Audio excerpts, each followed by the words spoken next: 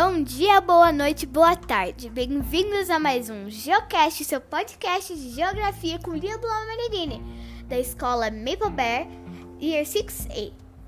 Hoje eu vou falar sobre orientações geográficas. Vamos começar. Uma das primeiras formas de se orientar no espaço geográfico, sem instrumentos de orientação, foi a observação de referências físicas na superfície terrestre, os pontos de referência. Um exemplo, quando havia uma floresta em um caminho, eles tentavam achar árvores, flores, cavernas, pedras e diferentes pontos para eles conseguirem se localizarem e não se perderem na vasta floresta.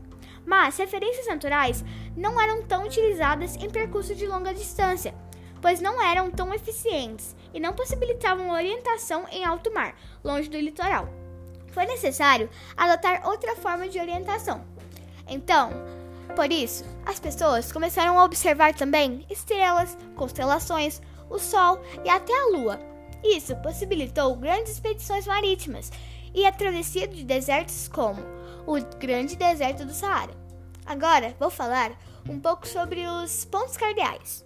No decorrer da história, essa observação de astros e as estrelas possibilitou aos humanos determinar a direção a seguir mesmo sem pontos fixos. Com base no movimento do Sol ao longo do dia, foi possível determinar os pontos cardeais: leste, onde o Sol nasce, oeste, onde o Sol se põe. E também se posicionaram norte e sul.